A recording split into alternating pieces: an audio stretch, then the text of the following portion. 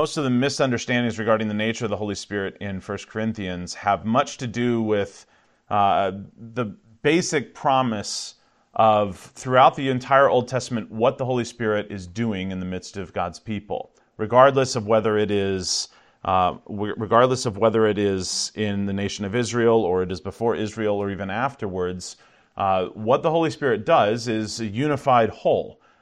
He is always the giver of life in every single situation in which he resides. And so we understand that whether it is him inspiring those who built the tabernacle to have completely different abilities in order to bring that about, or whether it is him at creation hovering over the waters and bringing life out of what was not life-giving.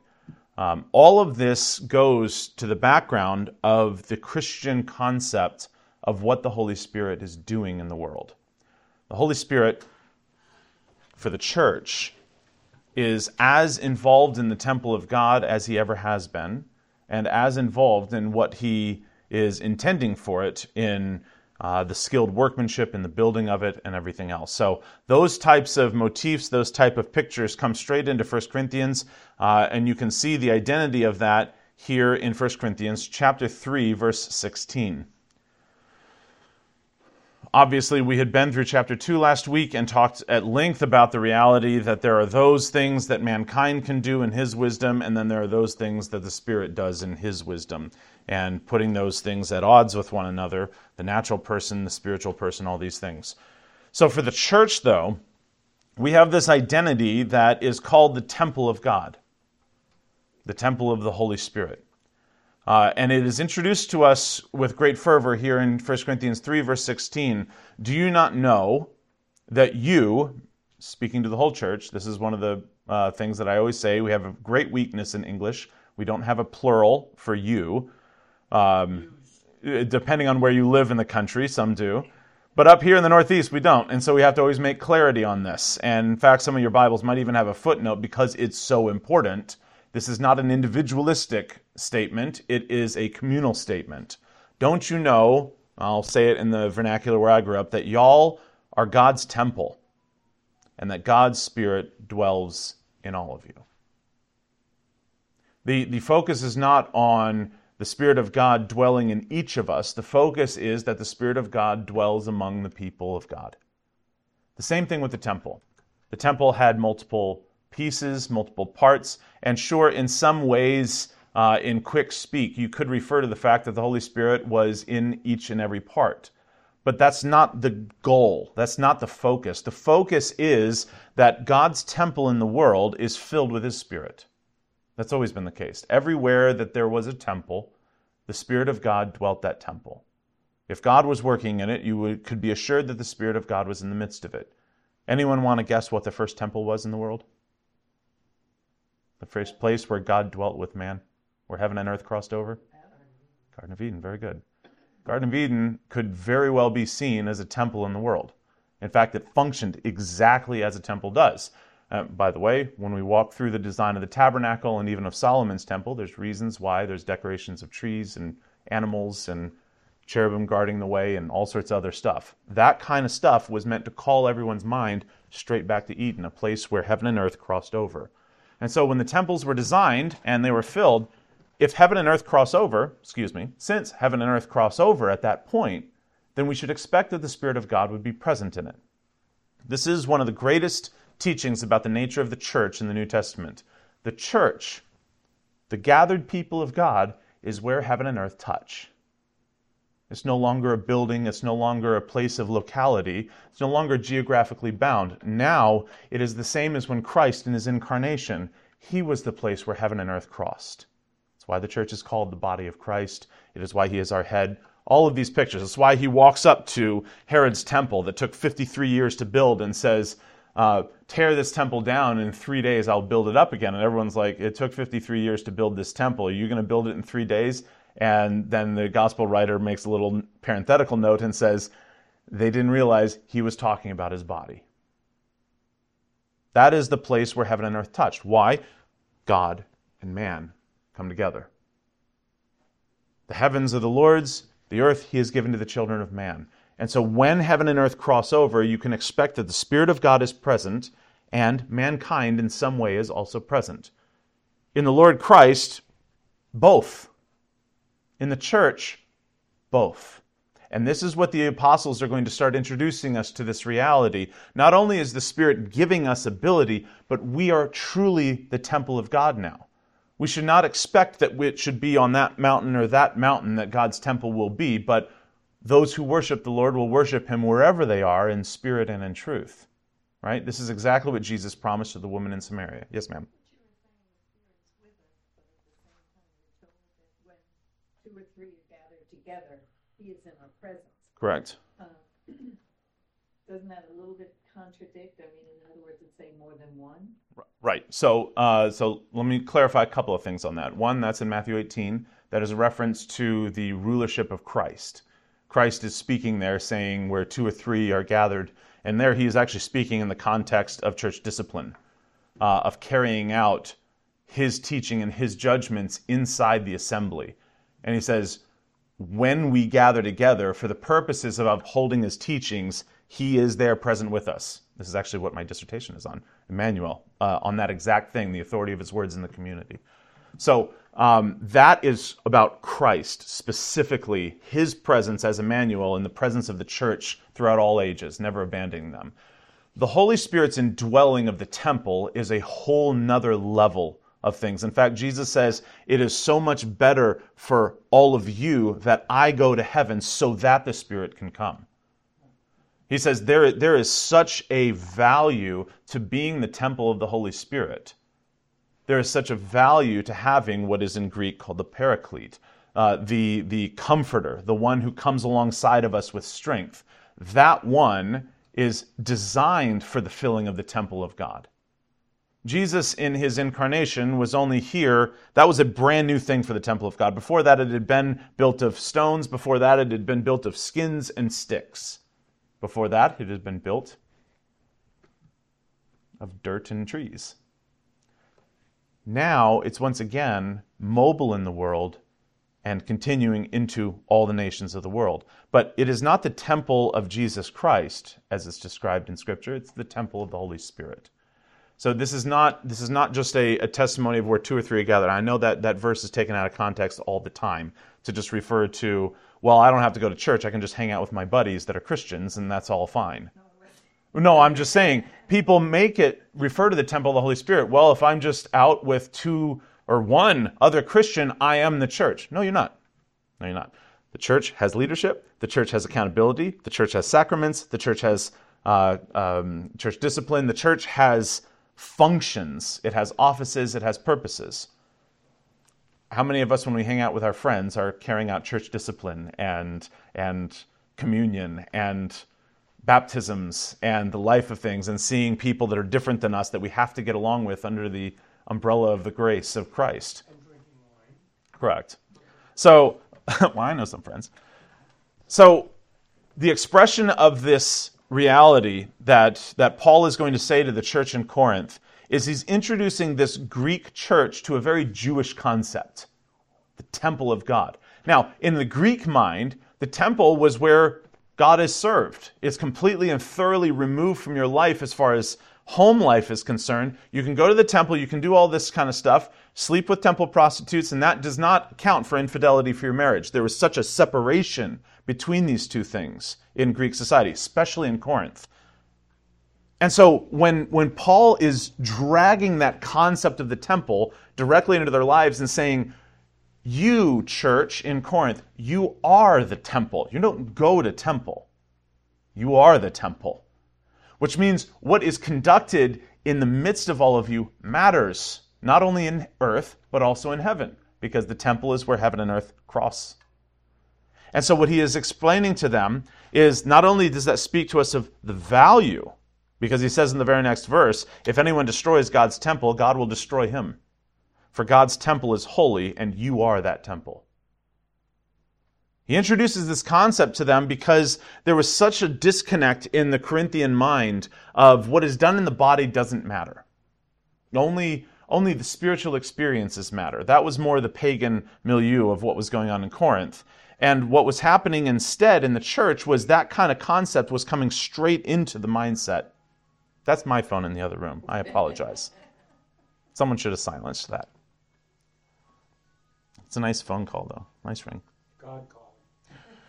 They were so proud of this reality. They were so proud of this way that they looked at life that they actually prided themselves on not condemning sexual immorality in the church. It's what the next several chapters of the book of Corinthians are all about. We're not going to delve into that today because it's not the main focus of why we're here in 1 Corinthians. But 1 Corinthians chapter 5, for instance, addresses this reality that there are tolerations of immorality that are on a level that Paul says even among the pagans isn't even mentioned. And you're priding yourself, smiling about this reality that you love the grace of God so much that you don't even tell people about sin anymore. He was like, you shouldn't be smiling, you should be in tears. You guys are proud of the fact that there's a man in your church that is sleeping with his father's wife. And you are all priding yourself on how tolerant you all are. Sound familiar? But he says no. What happens in the midst of the church has not just earth consequences, it has heavenly consequences. It has consequences that are beyond any normal human interaction. In fact, not only should we care about it as much as the pagans do, we should care about it even more, especially when it comes into the church. And that goes for every sin. We cannot abide pride. We cannot abide slander. We cannot abide mistreatment of people, abuses of any type. Why? Because we have a responsibility to the temple of God.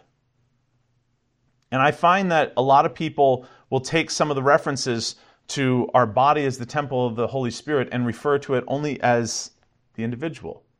We find ourselves in 1 Corinthians chapter 6 next. This idea that only my individual actions only affect me. And so we will take references like your body is the temple of the Holy Spirit, apply it only to the individual and say, see, you can't eat McDonald's every day.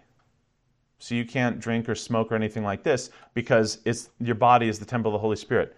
Completely leaving the fact that every one of those is in the plural. Y'all's body is the temple of the Holy Spirit. Therefore, you can't sleep with a prostitute. He takes the communal aspect of it and says the individual is not excused in doing whatever they please.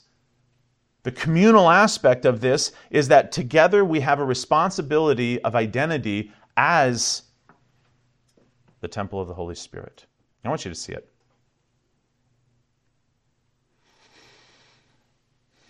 He establishes this back in verse 9, chapter 6. Do you not know? And he's just giving them the basics of the background of the gospel. The unrighteous will not inherit the kingdom of God.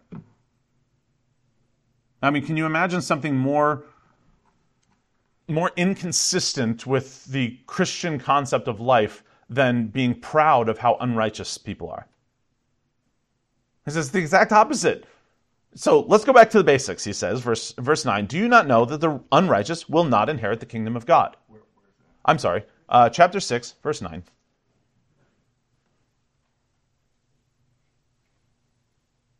He says, so let me just give you a basic list that was quite specific and pertinent to the church in Corinth. Don't be deceived. Not the sexually immoral, nor the idolaters, nor adulterers, nor men who practice homosexuality, nor thieves, nor greedy, nor drunkards, nor revilers, nor swindlers will inherit the kingdom of God. And then he looks at the church and he says, such were some of you. You used to be in all of that. And now you're bringing it into the church and being proud about its presence. But that is a former identity. That's who you once were. That can't be who you are now. You cannot be walking around going, yeah, I'm a Christian, but I'm a drunk Christian. That's just what I'm going to be now. And good thing for the grace of God, I can just drink every single thing I ever want, and there's no consequence, no effect, it only affects me. Anyone who's dealt with drunkenness knows that's not true. Yes, ma'am. I always love how Paul says, just because we have infinite grace mean we should sin even more? No! Yeah, no. And just be... When he says that multiple times, it's like, does that mean we should do this? No! Right, exactly. Right. the law comes in and it causes sin to abound. You're quoting Romans 3 there. And he's saying, does that give us excuse? No, of course not. Of course not. In fact, some slanderously charge us in our preaching of the grace of Christ to say that. And he says, their judgment, what does he say? Their judgment is just. Because none of us are saying that. None of the apostles ever preached that the grace of God was giving us license to sin. He says, those who are defined by these things, nobody would ever come out and say, you know what I am? I'm a Christian, but I'm a thieving Christian. I'm the type of Christian that steals things all the time. A klepto saint. That's what I am. I'm always going to be that. I'm a greedy Christian. I'm going to lean into this as an identity. I will only look at other people to find what I want out of life. I want what they have. I'm a covetous Christian. He's saying what you're doing is you are defining yourself by unrighteousness. But unrighteous does not inherit the kingdom of God. Only those who are in Christ. You can't be an idolatrous Christian. Well, I live in 21st century America. I don't have idols. Yes, sir. The point I like is you don't have idols. What about your car? Right. Job. Materials. House. Money. Your ice maker. Comforts. Our ice maker broke. She goes, I think we have an idol. Because we were both crushed that our ice maker was broken. Right. So what is Paul saying here? He says, as the temple of the Holy Spirit, you cannot have two sides of your life. You do not go to the temple of the Holy Spirit. We're in 1 Corinthians chapter 6. You do not go to the temple of the Holy Spirit. You are that temple. And so what we do in the body matters. We can never separate out action from identity. And we can never separate out identity from action. You are the temple of the Holy Spirit. You are Christians. You were washed. You were sanctified. You were justified in the name of the Lord Jesus Christ. How can you go back and say, all of this unrighteousness doesn't affect my identity? Yes, it does. Yes, it does. You say, well, so in doing these sins, I can lose my salvation? No.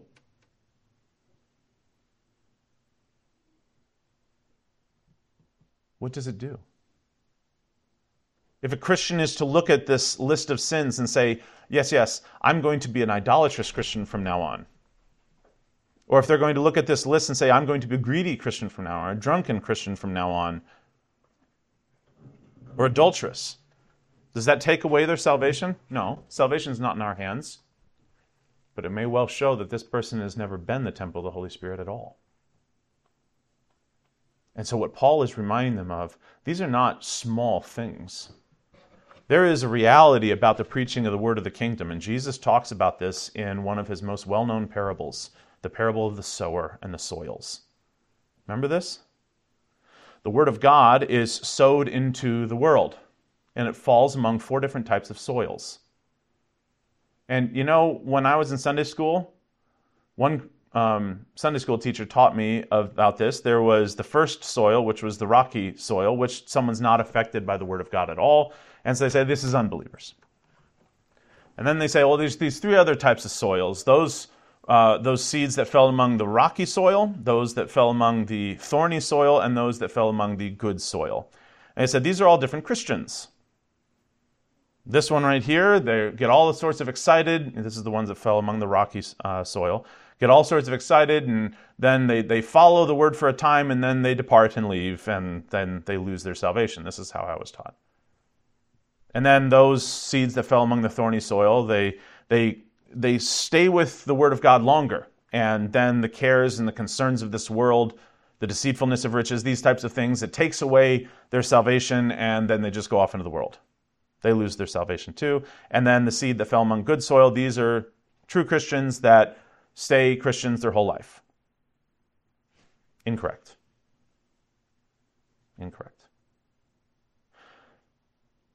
The point of that parable was to show either you have good soil that the word of God fell into and it brought about salvation, different harvest, 30, 60, 100-fold. Or the Word of God, in all of its mystical ability, brought about certain responses in your life that comported and looked a lot like salvation to the naked eye, but proved to be unfruitful. That was Jesus' entire point. The point is the fruit. If you plant corn in the ground, what do you expect to pop up? You want just the blade of grass that comes, just the shoot? Has to be the whole crop, doesn't it? Bearing fruit with patience, Jesus says, takes time. And if you plant the seed in, say, April or May, I always forget that we live so cold of a climate up here. You got to plant in like June. If you plant the seed in all of these soils, say one of them's just absolutely poisonous, the day after you plant the seed, they all look the same, don't they? Second day, they still all kind of look the same. Thorns, rocky soil. The only one that might be different is the one that cast on the path and the birds came and ate it. That's pretty much gone instantaneously. But whether it's good soil or rocky soil or thorny soil, it kind of all looks the same for the first week or so, doesn't it? Even if maybe after 2 weeks. But soon enough, the rocky soil will not be able to grow anything of real value, because while the seed is good and capable of amazing things, even in the unregenerate heart, it can teach them about the way to do business better. It can teach them about how to live better, about how to have a happier family. And there are many, many, many churches that preach this way so that they can entertain unbelievers in their ranks. We'll just teach you how to have a better life, do business better, and add Jesus to your life. That doesn't work. It never works. It works for a time, and that's exactly what Jesus was expressing there. But eventually, that kind of a soil is not sufficient for the Word of God to bring about fruit. And so what happens is the stuff in rocky soil, what happens? It withers and dies. There's nothing to really take root there. There's nothing of value there. No fruit comes of it. No results of the Word of God bringing heaven and earth together in that person. And I'm not talking about good works. Good works is one piece of that. I'm talking about all the Christian virtues. Everything that the Holy Spirit brings when He indwells the life of a Christian. Love, joy, peace, and patience, kindness, goodness, faithfulness, gentleness, and self-control. Yes, ma'am.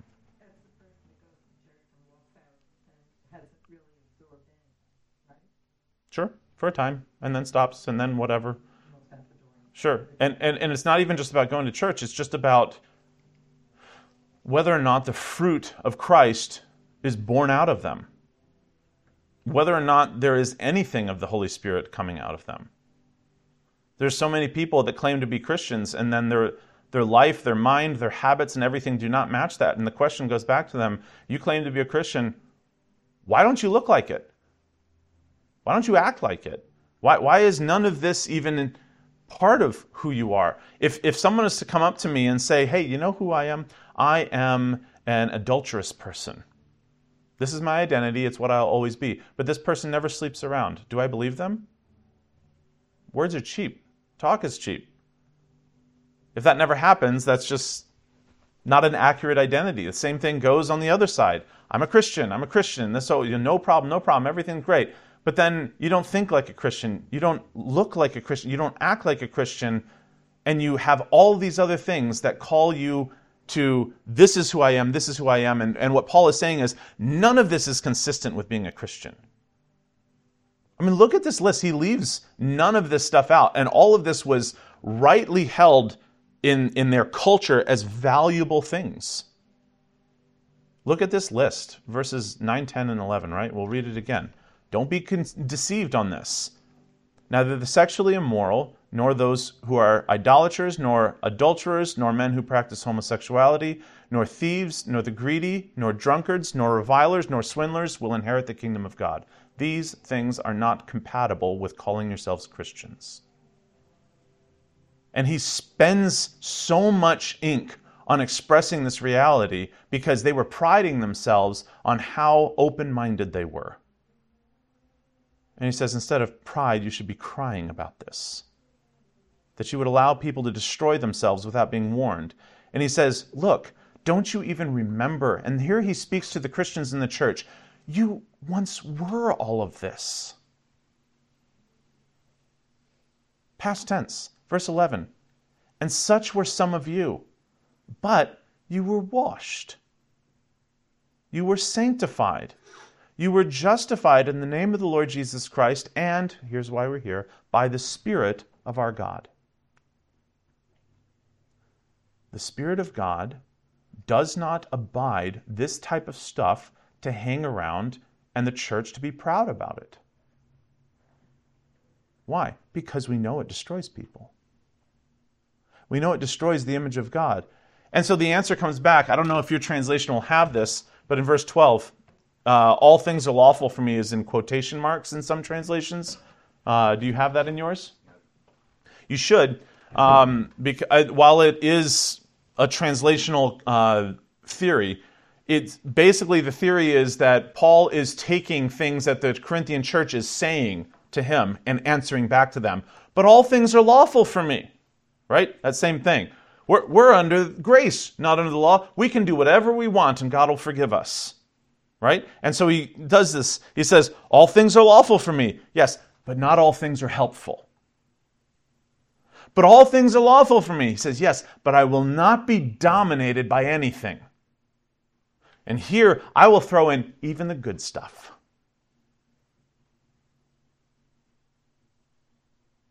Food. Food is good, yes? Food is good is meant to be received with thanksgiving to God who gifted it, who made it so that the world is not built on a gray sludge that you eat that tastes like nothing. Food is wonderful. It's filled with curiosities and creativity, all this kind of stuff. But even something good can be used for evil, can't it? If it dominates you, dominates your thinking and everything that you do and every decision that you make, and there are some people who are given to this, defining themselves by something far beyond this. Instead of receiving food with thanksgiving, food is what they live for. And it becomes a vice to them. Same thing for alcohol. Wine was created by God to be a tremendous gift, a blessing even. And yet how many are given to using something good to something bad?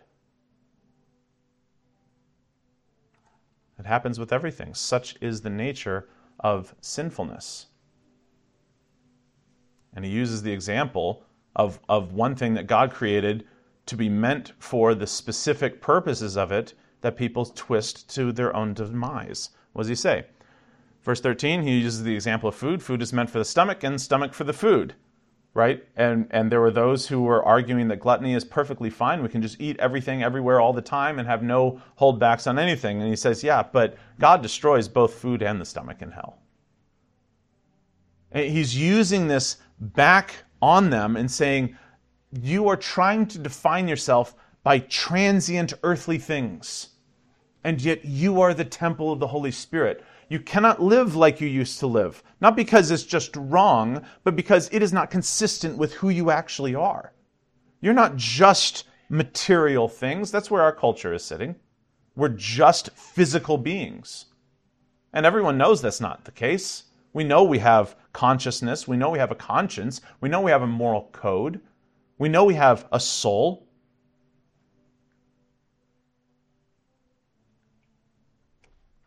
What does it say, verse 13, right? God will destroy both one and the other. The body is meant for sexual immorality, but is not meant for sexual immorality. The body is meant for the Lord, and the Lord for the body. Here he's drawing them out of their worldview, which the body says, I want this. And the Lord says, I made the body. I didn't make it for you to use it any which way you want. I made it for my glory. What does he say? Same thing here. The body is not meant for sexual immorality, but for the Lord, and the Lord for the body. You cannot look at the temple and service to the Lord as removed from your body. It doesn't. It invades every part of who you are. As a Christian, as the temple of the Holy Spirit, you cannot simply say, I can do whatever I want, and that will not affect my spiritual status. Yes, it will. Yes, it will. He says, how could you not know this? Verse 14, God raised the Lord and will raise us up by his power. If the body doesn't matter, then why are we going to be resurrected? If the body doesn't matter, why was Christ risen from the dead bodily? Why does he to this day have a human body glorified in heaven? If the body doesn't matter, then nothing matters. Verse 15, do you not know that your bodies, all this is plural, are members of Christ? Shall I then take the members of Christ and make them members of a prostitute? Never. Why is he saying this? Because this was actually the practice in Corinth. There was a temple with temple prostitutes, and people looked at this and said, I can go and visit the temple prostitutes and come back, and it has no effect on my marriage whatsoever. And Paul says that's lunacy. Not only is that absolute lunacy, on the other side, to think that that doesn't affect the gathered assembly of the church. They had a man inside the church in chapter 5 that was sleeping with his stepmother. And all the rulers in the church were just like, see how open-minded we are? We're not even condemning this. He can sit in the front row. And Paul says, kick him out. And you all need to be in tears for your absolute and utter failures in this. How can you not know? Verse 15, do you not know your bodies, all of our bodies, are members of Christ? Shall I then take the members of Christ and make them the members of a prostitute, join them together? No. Verse 16, do you not know? I mean, he keeps on coming back to, this is really basic stuff. The unrighteous do not inherit the kingdom of heaven. Your bodies were not made pointless. God did not raise Christ for no purpose whatsoever. You are the temple of the Holy Spirit. Don't you know any of this? I mean, it's like going back to first grade. I don't know what kind of first grade classes teaching this stuff. Don't sleep with prostitutes. But it's going back to Ethics 101. This will destroy every relationship in your life.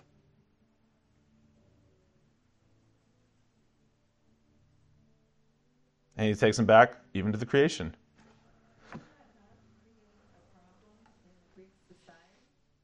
Of course it did. I mean, we have divorce. I mean, when it happens, Mm-hmm. I'm saying they didn't have that in the state, did they? They did have some forms of divorce, yes, but it was not common, no. And so what it led to was not something like that on the surface, but all sorts of discontent and hatred between men and women on multiple levels. And it was not just men going to the temples, but yes. There was all manner of things going on in Greek society, and the costs of that were the loss of their empire. Rome was in charge of Corinth now. Sounds familiar, doesn't it? We'll talk about that a bit today. Do you not know, verse 16, that he who is joined to a prostitute becomes one body with her? For as it is written, the two, and he goes all the way back to the creation of the world. God made bodies for a specific purpose. Do you not know this? As it is written, the two will become one flesh. But he who is joined to the Lord becomes one spirit with him. Flee then from sexual immorality. Every other sin a person commits is outside the body, but the sexually immoral person sins against his own body. Thinking that that doesn't affect the gathered assembly of the church is stupid. There, I'll just put it all together in one little bundle. He was like, or do you further not know that your body, y'all's body, the church's body, with all of its individual bodies, is a temple of the Holy Spirit within us, within y'all, whom you have from God. Y'all are not your own. If there is ever a more important thing to say to the church these days, it would be that. We are not Christians for ourselves. You do not get to do whatever you want and think it doesn't affect others. It doesn't work that way. It doesn't work in a family. It doesn't work in a church. It doesn't work in the temple of the Holy Spirit. By the way, it doesn't even work in society. Everyone's life affects everyone else's life. If somebody's driving like a maniac on the road, does that affect your life or does it just affect them? Yeah, it's going to affect all of us. They keep doing it. He says, why are we not our own? Well, that seems a little possessive of God, doesn't it? He says, you're not your own because you're bought with a price. Therefore, the command comes, glorify God in your body. Glorify God in the church. Glorify God in what you do with your body. Glorify God in all of these ways. He says, why? Because it's part of belonging to Christ and having the Spirit of God. He will go into multiple chapters on all sorts of interactions that this has with life, whether from marriage or from food offered to idols, or the eating of food offered to idols, the setting aside of our own mores, our own preferences for the benefit of somebody else. If, for instance, I'm okay with, if I'm okay with eating, can you please interact? Thank you. If I'm okay with eating steak, but I have a brother or sister that I have coming over for dinner, and I know them to be vegetarian, do you think I'm prepping steak for me and for them? And saying, stop being a big baby. No, if their conscience is weak and they can only eat vegetables, okay. I'm going to find something with a lot of cheese in it probably, because vegetables by themselves are pretty gross. But it's going to be pretty good. And that's going to be difficult, and I have to lay aside my own things. This is one of the things that Paul will say is, when it comes to these things, why would eating meat be more important than the conscience of my brother or sister in Christ? It's not. He says, so even if it came, and he uses the most extreme example I can think of, I would even become a vegetarian, he says, if it kept my brother from stumbling. It's a really, really hard command. He says, all of these things, what do? We do it for the glory of God. Why? Because he is our owner. We do not talk in terms like this very often, but Christians were bought with a price. They are slaves of Christ and slaves of God. We do not get to go somewhere else or do something else. There's a reason why we follow his rule. It's because he is our master. That is the terminology given, but we are also joint heirs with Christ. We are sons and daughters as well. There's all manner of pictures, but we like to avoid some of the pictures that we don't like. But Paul will say this straight out because it is required in order to understand how significant some of this stuff is. Go to chapter 12. That kind of covered those chapters in quick succession. Well, when we get to chapter 12, we see the effects of this, and this is where we're going to sit probably for a couple of weeks, chapters 12, 13, and 14, because the expression of how the Spirit of God interacts with the church so far has been really almost scattershot. 1 Corinthians chapter 12. The interaction that the Spirit has had with the church has been surprising. Nobody has really sat down and said, here's the gifts that the Holy Spirit works in the church. Here's the things that he does amongst his people. All we knew is that when we came to the day of Pentecost, everyone was speaking new languages. Languages that people could hear in their mother tongue that were people from all over the world. That's not a natural ability. That is an evidence that heaven and earth are crossing over. There's no natural ability for this. Anyone ever seen that naturally happening? Where people just all of a sudden, I know Russian. Mm-hmm. That's talking in tongues. Yep. What's speaking in tongues? Literally, speaking in languages. That literally is the translation for it. It's different tongues. It's speaking in different languages. It's undoing the Tower of Babel. We talked about that when we were there, right? The whole point is that, yes, the world used to be in one language, and then there was multiple languages, so that people diversified over the world. Now that that's where they are, now that the temple of God is not just Israel and Mount Zion, now it's throughout the world, he gives us the ability to interact with all the nations of the world, hence the speaking in tongues. It was specifically meant to proclaim, as it says in Acts chapter 2, the glories of God, so that people could hear what had happened with Christ. Because this didn't just have ramifications for the people of Israel, it had ramifications for the world. Yes, ma'am? Could that be why we don't hear people talking in tongues that much? Because we've been able to be educated to talk in other languages? So there's a number of theories about this. That would be one. Another would be that it was part of the apostolic initial part. We already saw it dying away very quickly. Whether it died away or not is not something I'm going to make a call on. The scriptures don't say that. It kind of like the healings of the book of Acts, right? We're not talking about somebody getting over arthritis or a sore back. We are talking about somebody who was dead coming back to life. We're talking about someone who was paralyzed their whole life walking. We're talking about someone who was demon possessed. No, I mean, these are not trivial healings, nor was it trivial speaking in tongues as we see these days, which is a practice only about 130 years old. So the actual ability to speak in another language was miraculous. Evidence of heaven and earth crossing over. This is not something that So your question was, is it because we have learned to a certain point? I wouldn't say that, because that practice, that gifting, at least as far as for a really obvious thing in the history of the church, went away very fast. We don't read of it happening in the 2nd and 3rd centuries. We don't read anyone trying to argue that that was still happening. And still there were thousands of languages that people had never heard of and didn't know how to interact with. So I wouldn't say that that would be the reason. I would say that for the announcement of this going out into the world, it happened on the front line. And that day on Pentecost, the front line was Jerusalem still, and then Judea and Samaria and the uttermost parts of the world. So whether or not that exists on the fringes at the uttermost parts of the world where there's first contact made, I can't make the call on. I wouldn't be surprised if God still does that. But I've never seen it legitimate. There's kind of where I stand for that one. Same thing with healings and dreams, by the way. They're meant for frontline, first-generation interactions.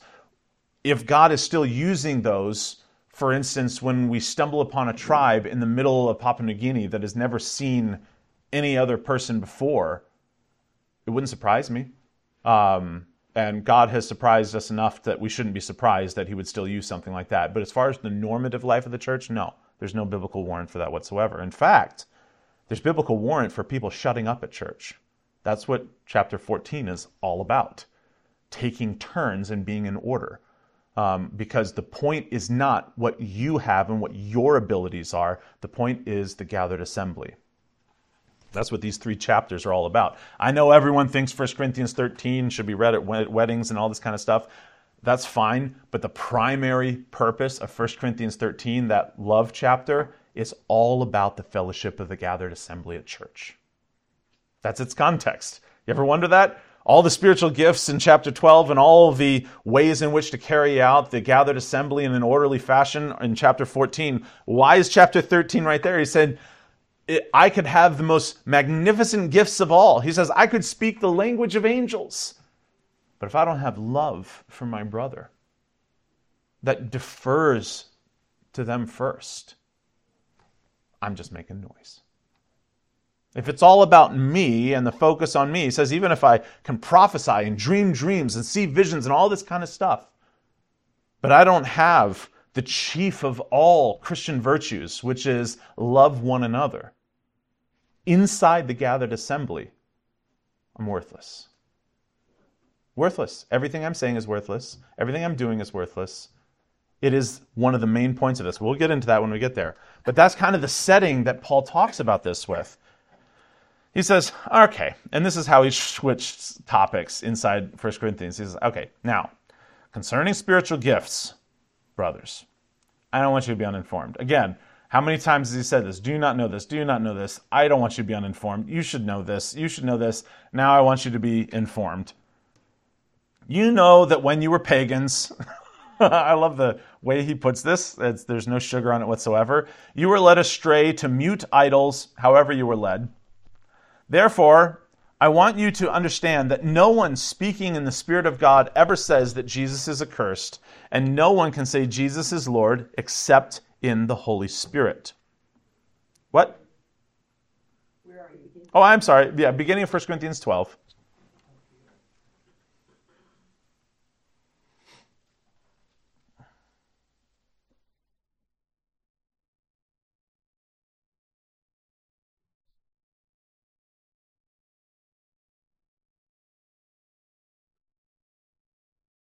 Why is he bringing this up? What a bizarre way to start this conversation, right? There were concerns. When somebody was legitimately speaking in tongues there in the assembly of the church in Corinth, the concern would have been held by other Christians, if there wasn't a current interpreter, maybe they're saying something wrong. We can't check what they're preaching. And so what Paul is saying is, don't worry about this, first of all, is that no one speaking in the Spirit of God ever says Jesus is accursed. And no one can say Jesus is Lord except in the Holy Spirit. He is expressing this reality that if the Holy Spirit is truly working through people in ways you do not understand, take solace in the fact that the Spirit of God knows how to direct his own gospel. He knows how to direct the message of Christ accurately. Not all of us need the exact same gifts in order to carry this out. Instead, he says, this is actually not a bug, it is a feature of the church, that we do not all have the same giftings. Verse 4, look at this. There are varieties of gifts, but there's the same Spirit. There are varieties of service, but the same Lord. There are varieties of activities, but it is the same God who empowers them all in everyone. By the way, if you didn't catch on, Spirit, Lord, and God is a Trinitarian reference if ever there was one. Pretty remarkable one at that. But we're not here for the lessons on the Trinity. I just want to mention it in passing. Verse 7, to each is given the manifestation of the Spirit for what? The common good. That is the first point of why the Holy Spirit gives spiritual abilities to Christians. This includes not just these gifts, this includes anything that he does in our lives. My favorite list regarding what the Spirit does in our lives is not here in 1 Corinthians 12, and though there's all sorts of remarkable stuff in here, my favorite list is found in Galatians 5, the fruit of the Spirit. Because none of those is focused on the self, except self-control. Love, joy, peace, patience. What good is patience without the sins of another, or of self, or of suffering in the midst of having to be around other people? Kindness, who you can be kind to. Goodness, who you can be good to. Gentleness, who are you going to be gentle to? He even gives the example of it in the opening verses of Galatians 6.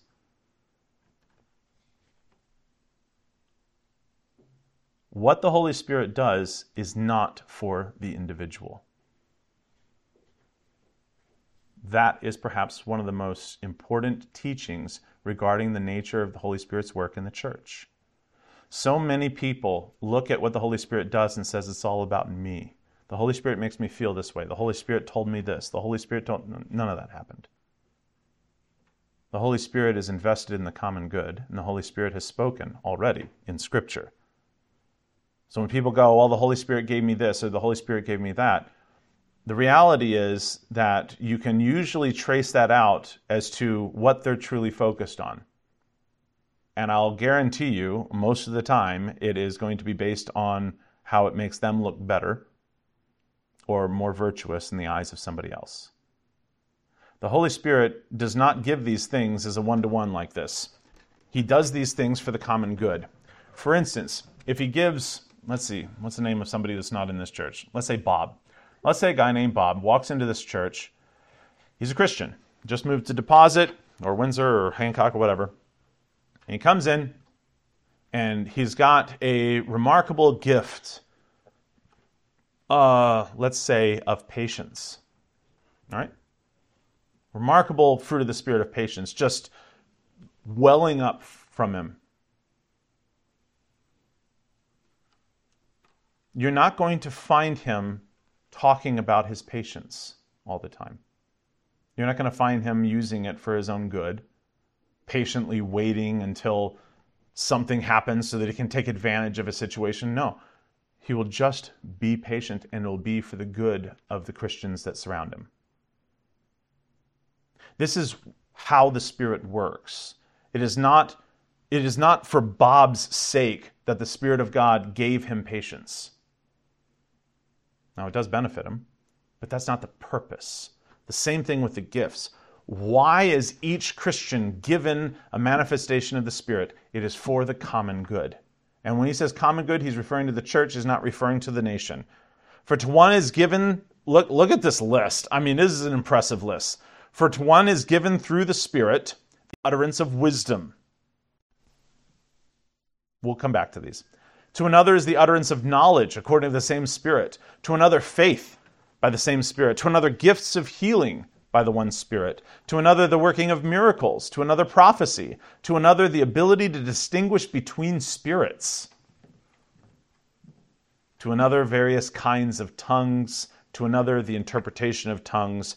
All these are empowered by one and the same Spirit, who apportions to each one individually as he wills. There's a lot of stuff to unwrap there. We're not going to sit here and try to pull apart the identification of each of these spiritual gifts. One, because some of them are debatable. Two, because some of them only have a single word said about them in all of Scripture, which makes the list not actually about the items of the list. It makes it about the purpose that sits behind the one who gave them.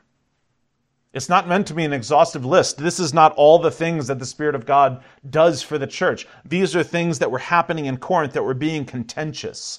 Specifically, I would argue, ones that are easy to have the one who bears the gift puffed up in his own. Imagine if you could come and prophesy the future at church. Just imagine it for just a second. You know what's going to happen in 3 years. There's going to be a famine. You know this because you happen to be in the first generation of the church where the Spirit of God was doing things like this. You know it with absolute certainty. Not because you made up your mind, but because the Spirit of God literally showed it to you. Yes, there were prophets in the early church. You trounced into church on Sunday morning, you got this message to deliver. Wouldn't you be tempted to pride? Nobody else knew about this, just me. And I can warn all these Christians to set aside some food, set aside some grain, have a plan, have some way to interact with it because the famine's coming. I'm kind of like Joseph, aren't I? Yeah, you know, when people are really thanking me, you're welcome. I saw to your needs and I helped you out. Do you see the temptation towards pride?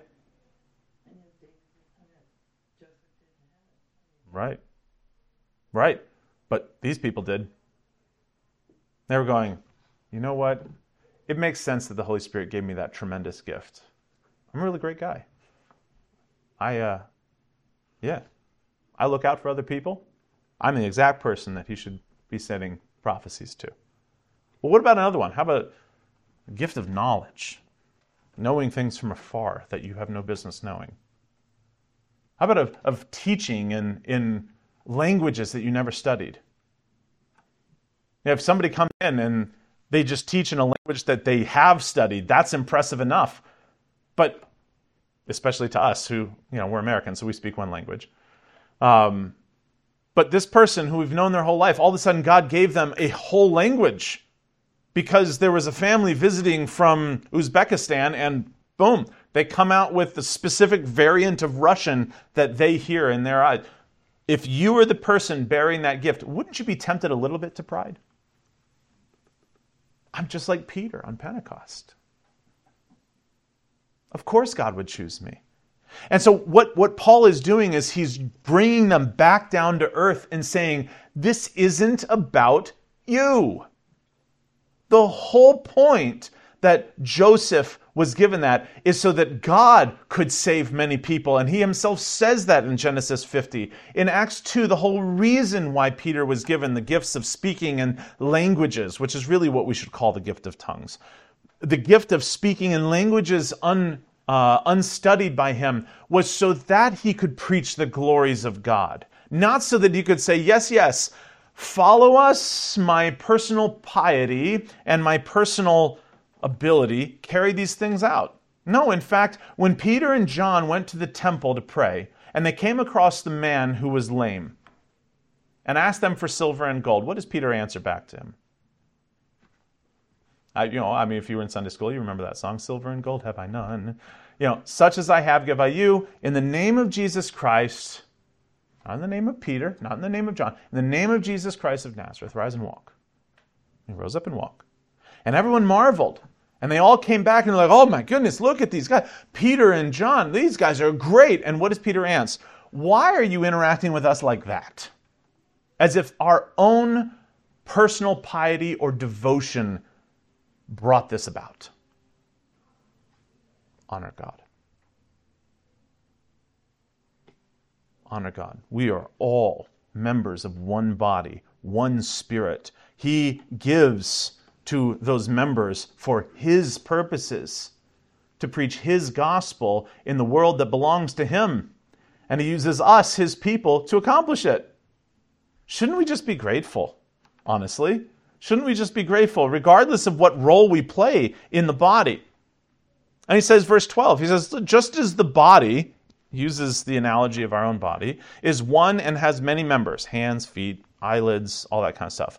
All the members of the body, though many, are one body. So it is with Christ. And he reasons it out. Verse 13, for in one Spirit we were all baptized into one body, Jews, Greeks, slaves, free, all are made to drink of one Spirit. If that doesn't eliminate pride, I don't know what will. Because he has just told them in chapter 1, there's not many smart and not many wise according to this world that the Lord chooses, yet He chose you. We're not the wise and smart ones. He says there's one Spirit. There's one body. God did not choose you because you're Jewish. He chose Greeks too. God didn't choose you because you were freemen. He chooses slaves too. God didn't choose you because you were smart. He chooses dumb people too. God doesn't choose you because you had this amazing capacity for the speaking in languages.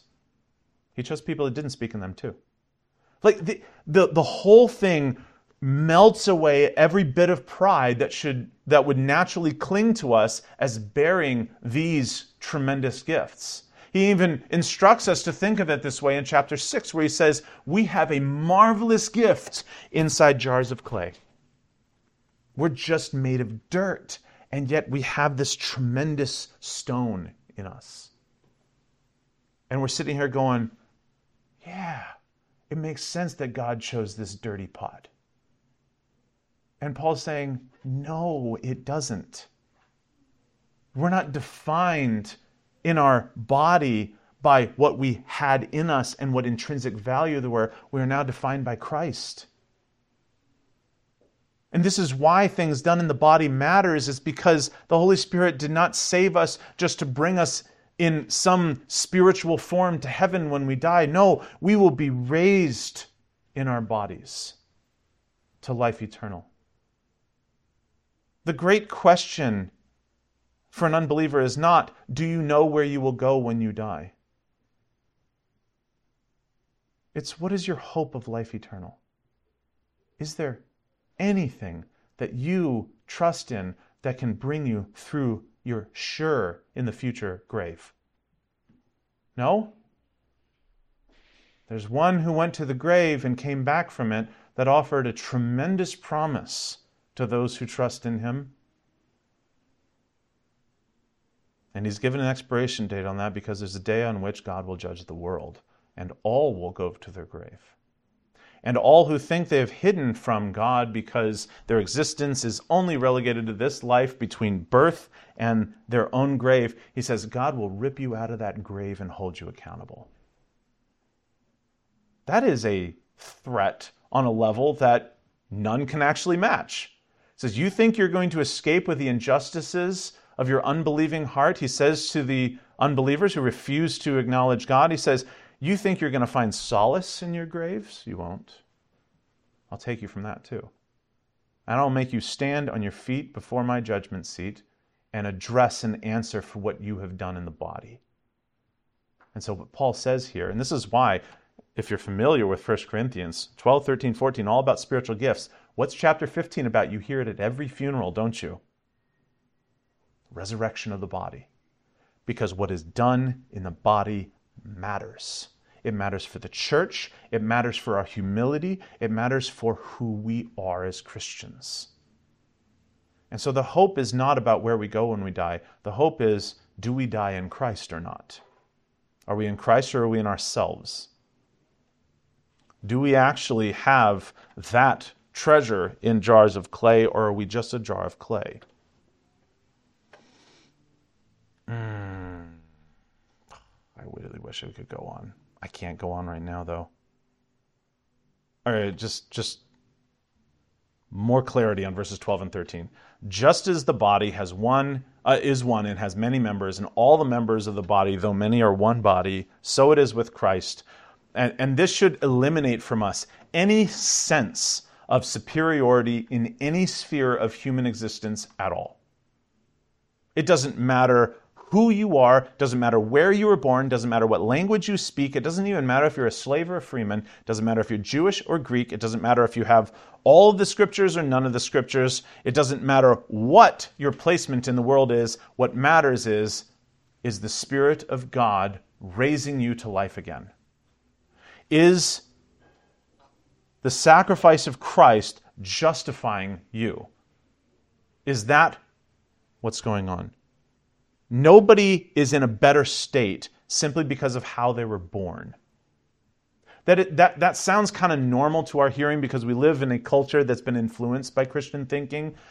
This is brand new to the ears of the church in Corinth. You do not have layers in the church of value. Those are the super Christians. These are the normal Christians. We did it many times. That's the clergy. We're the laity. We do not have levels like that in the church. Not because we're all perfectly equal in our natural sense. No. We're unequal in our natural sense. But because in Christ, we have all been made one. If Christ does not do that, then we would be right to duke it out and find out who the strongest are. And have them rule. If Christ is not saving this world, even down to the smallest molecule, bringing it into reconciliation with Him as King and Lord of heaven and earth, then, yeah, eat, sleep, and be merry, because tomorrow you're probably going to die. But since Christ is risen from the dead, now our faith has actually interacted with the world in the fact that God has actually saved us through it and has given us of His grace so that we can sit in the pew next to a Jew or a Greek, or a slave or a free man, or male or female, or any other things and lines that we draw as lines of demarcation amongst people. Whether they speak this language or that, whether they're from this country or that, whether they're of this color or that, it is irrelevant inside the kingdom of God, because all have been made one in Christ. We have all drank from the same Spirit. And Paul connects all of this back to the Spirit of God who made heaven and earth, all the way back to the beginning. That Spirit who in Genesis chapter 1 verse 2 hovered over the waters and brought forth life from a dead water world. That is the Spirit who made us one. Because every aspect of this is life-giving. Everything. The purpose why Christians are in each other's lives. Which if the Christians that are in your life are not life-giving, invest in better Christians. I don't know what to tell you. Help them. Ensure that they are worthy of your investment by bearing fruits in keeping with repentance. This is why church discipline is so important for the church. Because if we just let sin run rampant, it will destroy all of us. Yeah, I don't care how personally pious you can be in reading your Bible every day or whatever the case may be. If the place where God works on His people as a community is destroyed, what are the righteous to do? Do we just interact with the Christian world as if we are silos, just individuals? No. That is one part of our culture we can't have come into the church and think that way. We are all one body, and each of us are members. We have purposes. We have giftings. And I think this is one of the great things about this list, too, is that these giftings did not go by democratic vote. Well, you think that guy should have the gift of healings. This guy should have the gift of prophecy. He said, no, the Spirit is in charge of all of this. He doesn't even say the apostles are. The apostles aren't, the pastors aren't. That's not our role. Our role is just to facilitate and edify the body so that the body works the way it should. It's not ours to go out and do all the work. We can't do that. But the reality is that as one body, all of us function in the way we ought. We're going to be back in this chapter at least for another week. And then we're going to pass through chapter 13 and connect that straight up to spiritual gifts inside the function of the church, which is what the love chapter is all about. And then sit in chapter 14 for quite a while, probably almost a month, actually, because there is so much stuff inside how the Spirit works in the intricacies of the church's function that nobody ever talks about. And yet it's so important to understand the Christian life as it has come to us. I think a lot of people will look at these lists and go like, oh man, I don't have any of these gifts. I don't speak in languages I never heard. I don't prophesy about the future. Apparently the Spirit of God thinks I'm worthless or pointless to the church. I just come here, I learn a bit, and then I don't know what to do or whatever. Don't let that pull you back out of this. Not only was this exceptional in the timeline, Corinth was exceptional in the apostolic age. The church in Ephesus wasn't even taught to this way at all because they didn't have these types of gifts, not in this way. The church in Galatia wasn't talked to in this way. They were actually talked to in a very, very harsh way. They were called stupid and all sorts of things in there. Don't look at this and go, man, I really want what they have. I really wish, and there's so many people that look at this and go, we really just need to get back to the first century church. Have you read the rest of the book of 1 Corinthians? And all of the crazy crud that came with this. Don't lose heart. This is awesome stuff. And when we get down into it, the reality of the Spirit's continual work in His church is more significant and more meaningful to the church than if Christ Himself was physically with us. And Christ Himself promised that. We'll come to that. We'll be back in 1 Corinthians 12 next week. Let's pray as we close out. Our Father, we're grateful for your word. We thank you that it continually works on us. We pray, Father, that in the middle of all of these things, we don't lose heart, but instead we become bold for the gospel of Christ, not puffed up with our own reason and our own minds.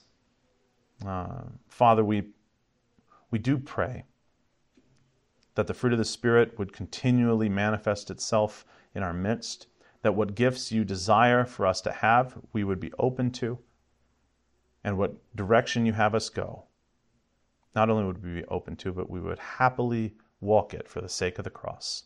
We pray for all these things in your Son's name. Amen.